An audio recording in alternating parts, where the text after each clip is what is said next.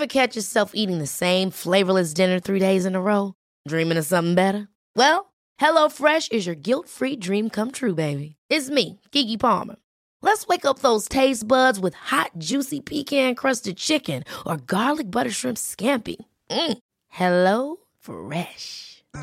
Stop dreaming of all the delicious possibilities and dig in at HelloFresh.com.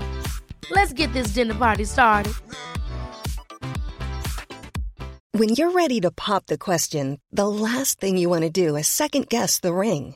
At BlueNile.com, you can design a one-of-a-kind ring with the ease and convenience of shopping online. Choose your diamond and setting. When you find the one, you'll get it delivered right to your door. Go to BlueNile.com and use promo code LISTEN to get $50 off your purchase of $500 or more. That's code LISTEN at BlueNile.com for $50 off your purchase.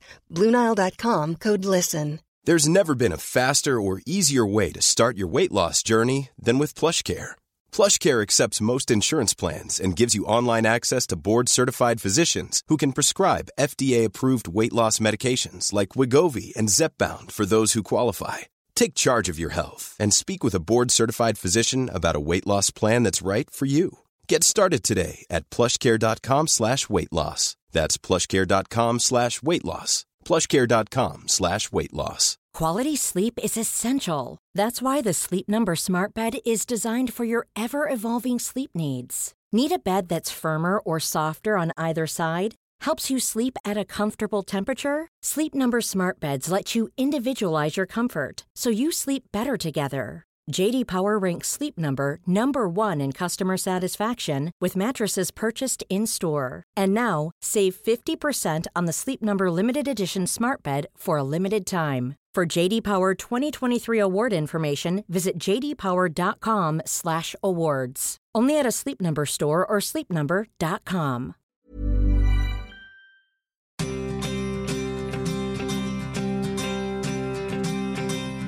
Hello and welcome to White Wine Question Time, something from the cellar. Another mini episode of our midweek drop that sees us pop our corks and revisit some of the brilliant guests we've had on the show over the last 4 years. That's why we're calling it something from the cellar. Some of the very best cuts from our very best guests. This week, we're taking a deep dive into the fascinating beginnings of some of my favourite guests, finding out how it all began for them as they set out on the road to success. First up, it's Texas's lead singer, Charlene Spiteri. Before becoming one of the leading ladies of music, Charlene worked as a hairdresser, and in this clip, we explore her unique perspective on fame and success, with Peter Kay offering some friendly advice that truly challenged the way she saw herself. Enjoy.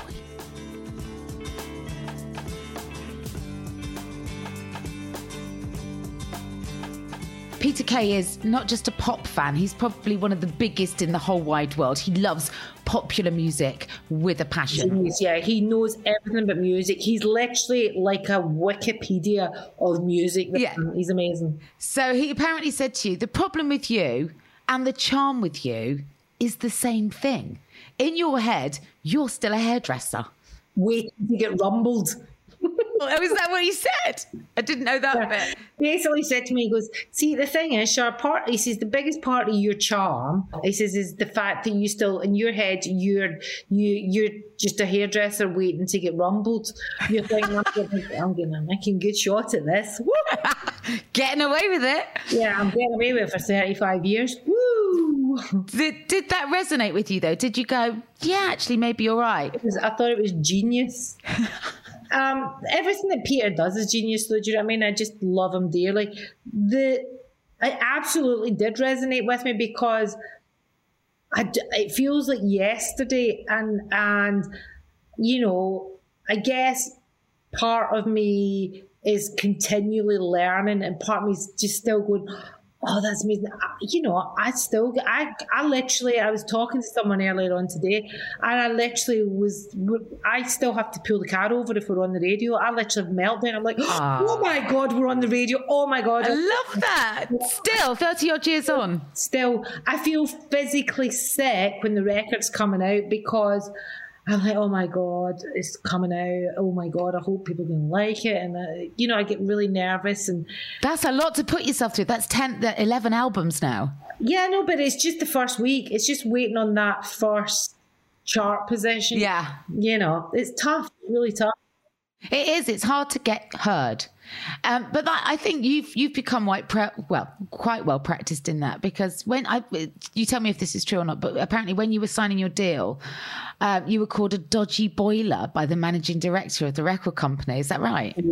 1987, I think it was. Yeah. I mean, I heard I was sitting outside and they were just like, they were playing the demos and stuff and they were listening. They went, so what's the dodgy boiler like? And I was like, you know, I must have been, I was young, and there was a part of my heart just sank.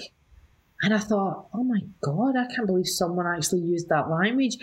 And I guess it's like anything, you know, you speak to a lot of women that would into certain industries at certain points, round about a certain time in the years, and there would be language, and, you know, a lot of people say, oh, you know, is it still out there, whatever. It's like, yeah, it's out there. It's better hidden now. You know, they all watch their P's and Q's. They're very aware of what they're saying and make sure they're not being heard saying any of those things. Whereas before, when I started in the music industry, it was like, you were getting called all sorts. It was like... Were you once told that you were emasculating a record executive? So you had to be a little bit more diplomatic so as not to hurt his teeny tiny feelings? I hurt his teeny tiny feelings because photographer that he wanted to use for something that he was working. I says, I can make you a phone call right now. I'll phone him now and I'll speak to him. It's like, and he was like, because he'd been going on and on and on at this big meeting saying, yeah, you know, we're like thick as thieves and and about this photographer. And I went, and he went, you know, we'll have to see him, and these people are so hard to get. And I went, I'll call him for you. I'm sure he'll do it. I'm sure he'd love to work with this artist. It'd be really good for you guys and blah, blah, blah. I says, I'll just call him. And I am not kidding you. Oh my God. It caused so much trouble. Why? Because, you know, he's obviously got issues with being the big I am, and I was a bigger I am. Jeez. Wow. All right, you need to... I should have said it. Do you know that thing when you just went and go, all right, you need to speak to an assistant? It's okay, I'll just call him directly. That's basically what I actually said. And I thought I was being really polite about it, because that wasn't what I said. I literally said, do you want me to help you out? Yeah, that's what I just heard from the way you told that story. That was it. I never said to him, I says, look, I never did what probably he would have done to me. It's like, I don't need to speak to his people. I can just speak to him. Do you want me to do that for you? Which I should have done, which probably I wouldn't have got the attitude after it. So I wondered if you could make a little list of failures to inspire others, what would you include and what did they teach you? Oh, God, I've failed at loads of things. I don't have a problem with failing. I am not... if I'm doing something, I will try my damnedest to do it as best as I possibly can. But I'm not scared of failing. And I would say the biggest lesson from that is, as you said, is learning. So, you know, you can't grow and you can't be anybody if you can't take failure, because if you can ride through the failure, you'll succeed massively when you hit it bang on the head, I would say. You know, I would just say all those things. I'm not scared to, you've got to be willing to lose everything a lot of the time to do great things. And you've just got to, you know, it's not about gambling, because a lot of people think it's about gambling. It's not about gambling. Yeah, there's chances that you take, but the chance that you take is not succeeding at it. And that's not a bad thing if you don't. Yeah. But also sometimes you think, you can't think, what if it goes wrong? You just have to think, what's going to happen when it goes right? You just got to, just got to reframe it slightly, haven't you? Yeah, I don't even think about it going right or going wrong. I'm just like, okay, I'm just going to do it. You know, sometimes you just got to like get on with it. Up next, we have the truly remarkable E.L. James, the best-selling author of the erotic romance trilogy 50 Shades of Grey. I sat down with her back in 2021, where we conducted her first and only ever podcast interview. Her story is sure to inspire and uplift anyone who's ever doubted their career choices or felt like it was too late to start over and pursue their dreams. Here she is, unpacking her extraordinary journey to becoming a one-woman publishing empire. over the last, it's 10 years now, really, isn't it? Yes. Over the last 10 years, you've really not enjoyed the spotlight that kind of follows you around. Not really, no. But your story is remarkable and incredible. And I think as a writer, you can surely appreciate that your story is absolutely fabulous. Absolutely. I mean, I can step outside of it and go, oh my goodness, how did this happen? Why did this happen? And marvel at everything that I've been through and everything that I've done and weep occasionally as well. So it's been an extraordinary journey and one that I'm still on, frankly. So it's weird because success has come to me, in middle age. So I'm not out like a sort of young footballer, I better stop there because I'll say something someone could sue me for. No, but you're not sat in Mahikis with, a bottle of champagne with a firework coming out the top. No, but I wouldn't mind now and again.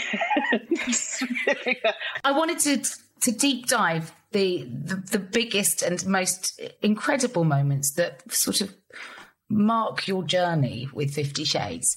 So my first question to you sits around that kind of old, well-worn phrase of, you couldn't write it, or sometimes people say, you couldn't make it up. I wondered if you could recall some of the key moments along the way, since you first put pen to paper with Christian and Anastasia, that could possibly start with either of those as a prefix. Well, I think that there's so many things, and I'm going back to the early doors of Twitter, okay? And I would publish a chapter online, and we used to crash Twitter. That was back in the day, really back in 2009 or 2010. And it would be funny because I'd go quiet and everyone said, she's going to update, So when you publish a chapter at a time and people are reading it, that was an extraordinary time. And then move on to the publication. I remember it got so popular as a fan fiction. I thought someone's going to copy this. I need to protect it. So I thought, I'll publish it and I'll carry on working in telly and all of that. So I did, and it did okay, but it slowly built and built, and then it won a sort of, it became second in an awards thing on a book site, and then it just took off. It really just went crazy to the point that Christmas. So this was Christmas 2011.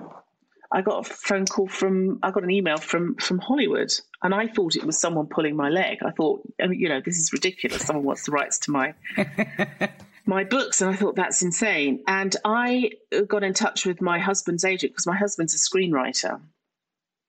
And I said, this happened. She said, look, calm down. This is just Hollywood, blah, blah, blah. Let me read what you've done. And she did. And she said, right. And she came with me to New York, where under my first publisher, the book was published in January 2012. So that was the final book, which was 50 Shades Freed, was published in New York. And I ended up in a room full of women.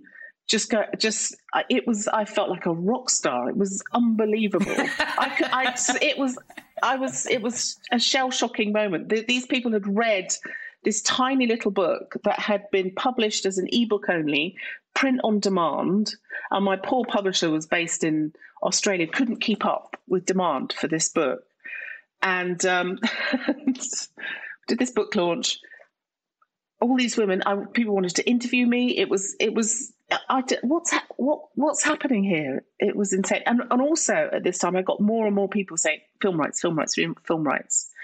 So you hadn't even signed a major publishing deal at this point. You've got Hollywood knocking. Yes. You've got these kind of Beatlemania style scenes. Yes, with grown women.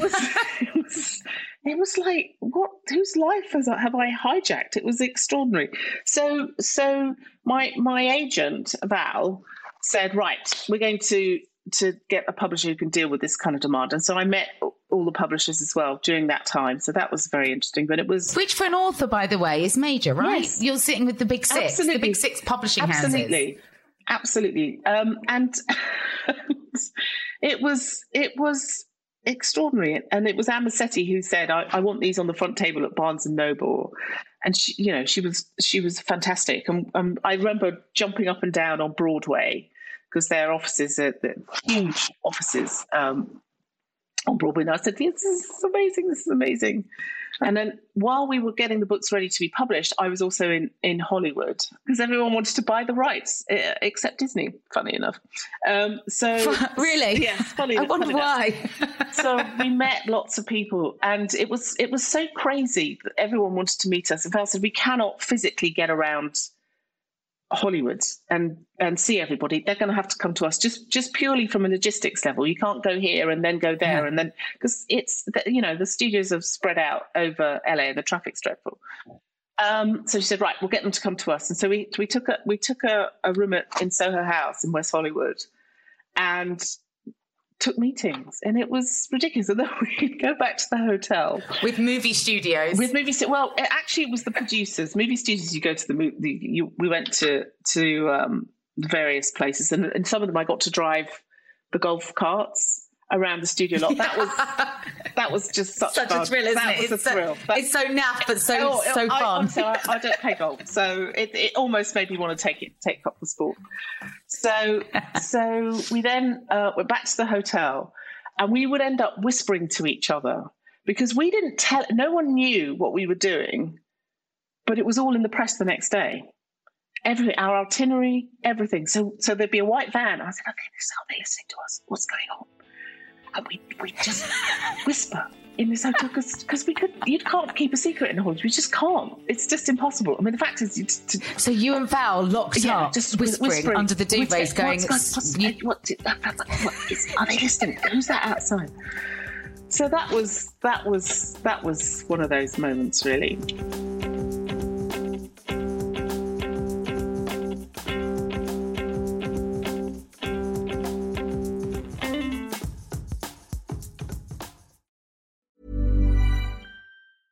Selling a little or a lot?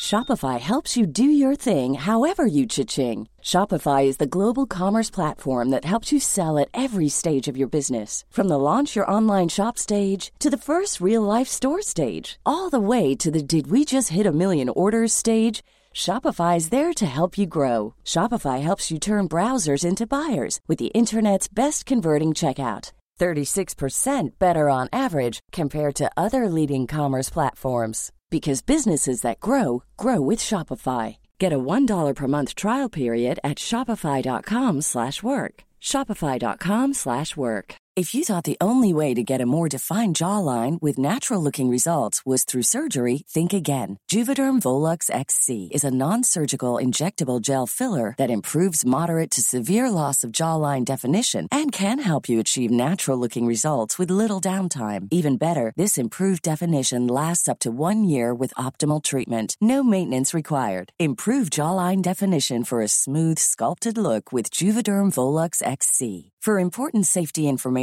and to find a licensed specialist, visit Juvederm.com. That's JUVEDERM.com. Not for people with severe allergic reactions, allergies to lidocaine, or the proteins used in Juvederm. Common side effects include injection site redness, swelling, pain, tenderness, firmness, lumps, bumps, bruising, discoloration, or itching. There's a risk of unintentional injection into a blood vessel, which can cause vision abnormalities, blindness, stroke, temporary scabs, or scarring. Talk to a licensed specialist to find out if it's right for you. Hey, it's Ryan Reynolds, and I'm here with Keith, co-star of my upcoming film, If, only in theaters May 17th. Do you want to tell people the big news? All right, I'll do it. Sign up now and you'll get unlimited for $15 a month and 6 months of Paramount Plus Essential Plan on us. Mintmobile.com/switch. Upfront payment of $45 equivalent to $15 per month. Unlimited over 40 gigabytes per month. Face lower speeds. Videos at 480p. Active Mint customers by 531.24 get 6 months of Paramount Plus Essential Plan. Auto renews after 6 months. Offer ends May 31st, 2024. Separate Paramount Plus registration required. Terms and conditions apply if rated PG.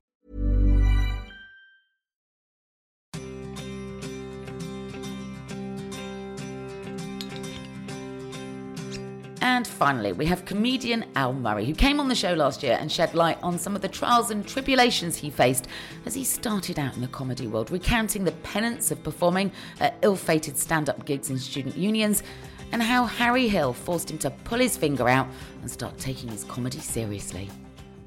there used to be a circuit of college gigs that you could do, which was always a bit of a penance. It always felt like a penance.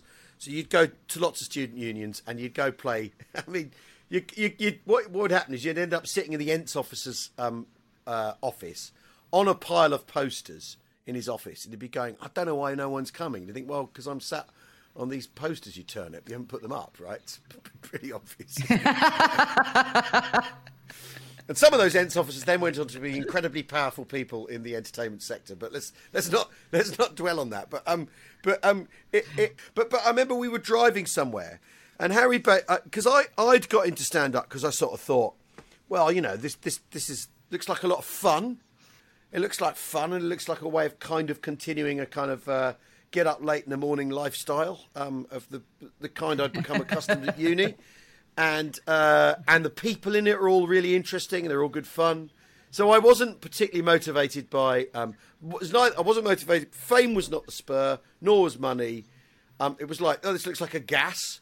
And I remember Harry saying to me, and I remember I think we were driving to Bangor, somewhere like that, Bangor University, and he said, Al, you're really good at this, but you just don't work very hard.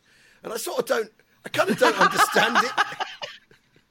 He said, you don't really apply yourself, and I kind of don't understand it because, you know, you're really good at this, and you could be really good. And I said, really? What? And he said, well, you know, because the way I see it is down the line, I'm going to have a family and some kids, and I'm going to have owed it to them to have worked really hard because and none of this had ever occurred to me. I just thought, this is a giggle, you know, this will be fun, you know, all this sort of stuff. and it really, really, really struck me. And the thing is he'd done a medical degree. He'd been to medical school. He'd done the junior doctor thing. So he had, prior to becoming a stand-up, worked really bloody hard. You know, in the way that maybe doing a history degree wasn't quite the same kind of graft.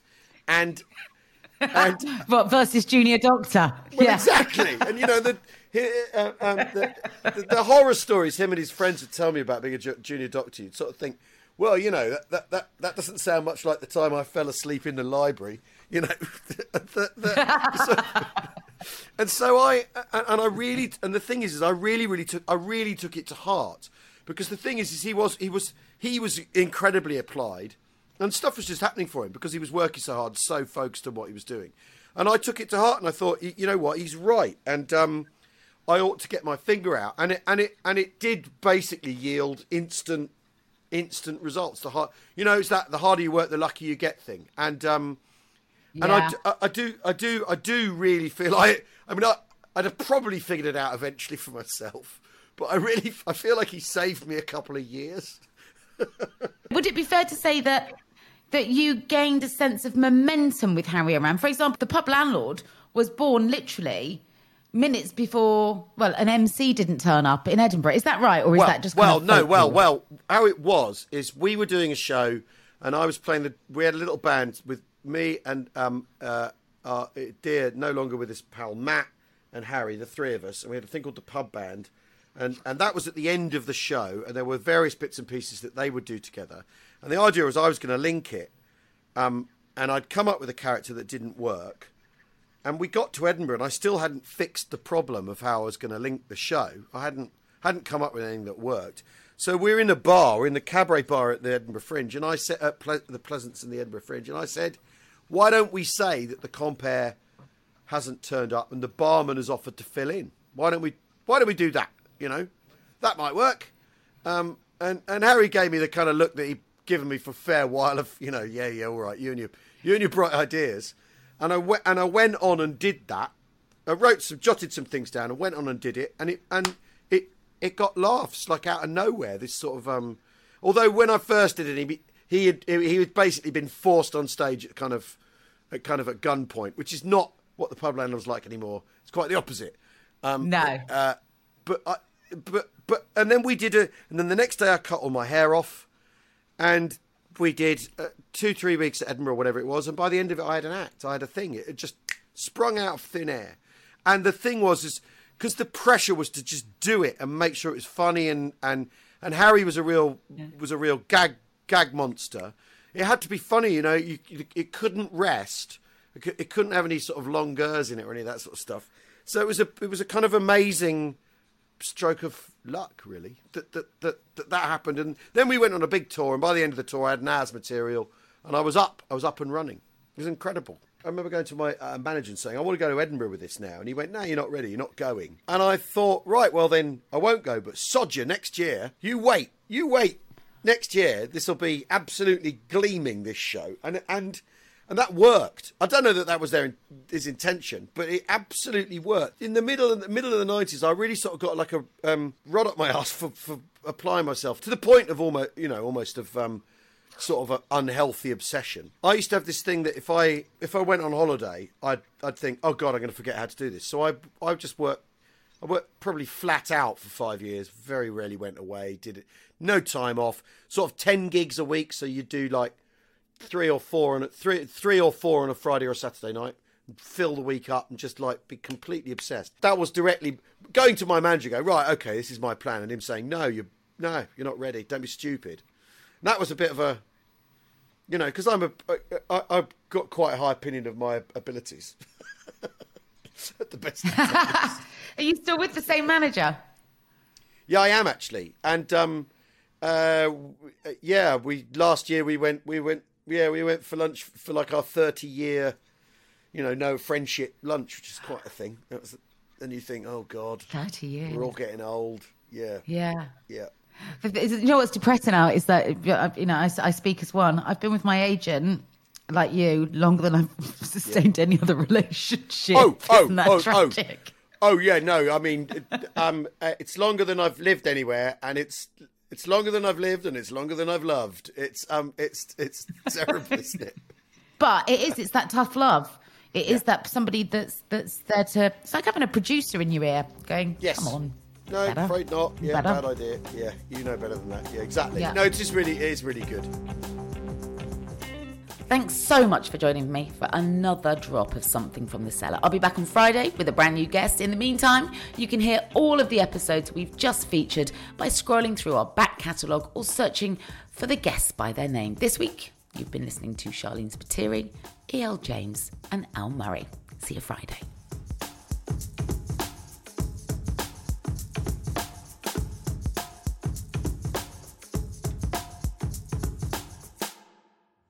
White Wine Question Time is a Stack production and part of the Acast Creator Network.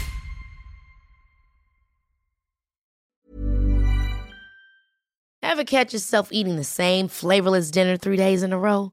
Dreaming of something better? Well, HelloFresh is your guilt-free dream come true, baby. It's me, Keke Palmer.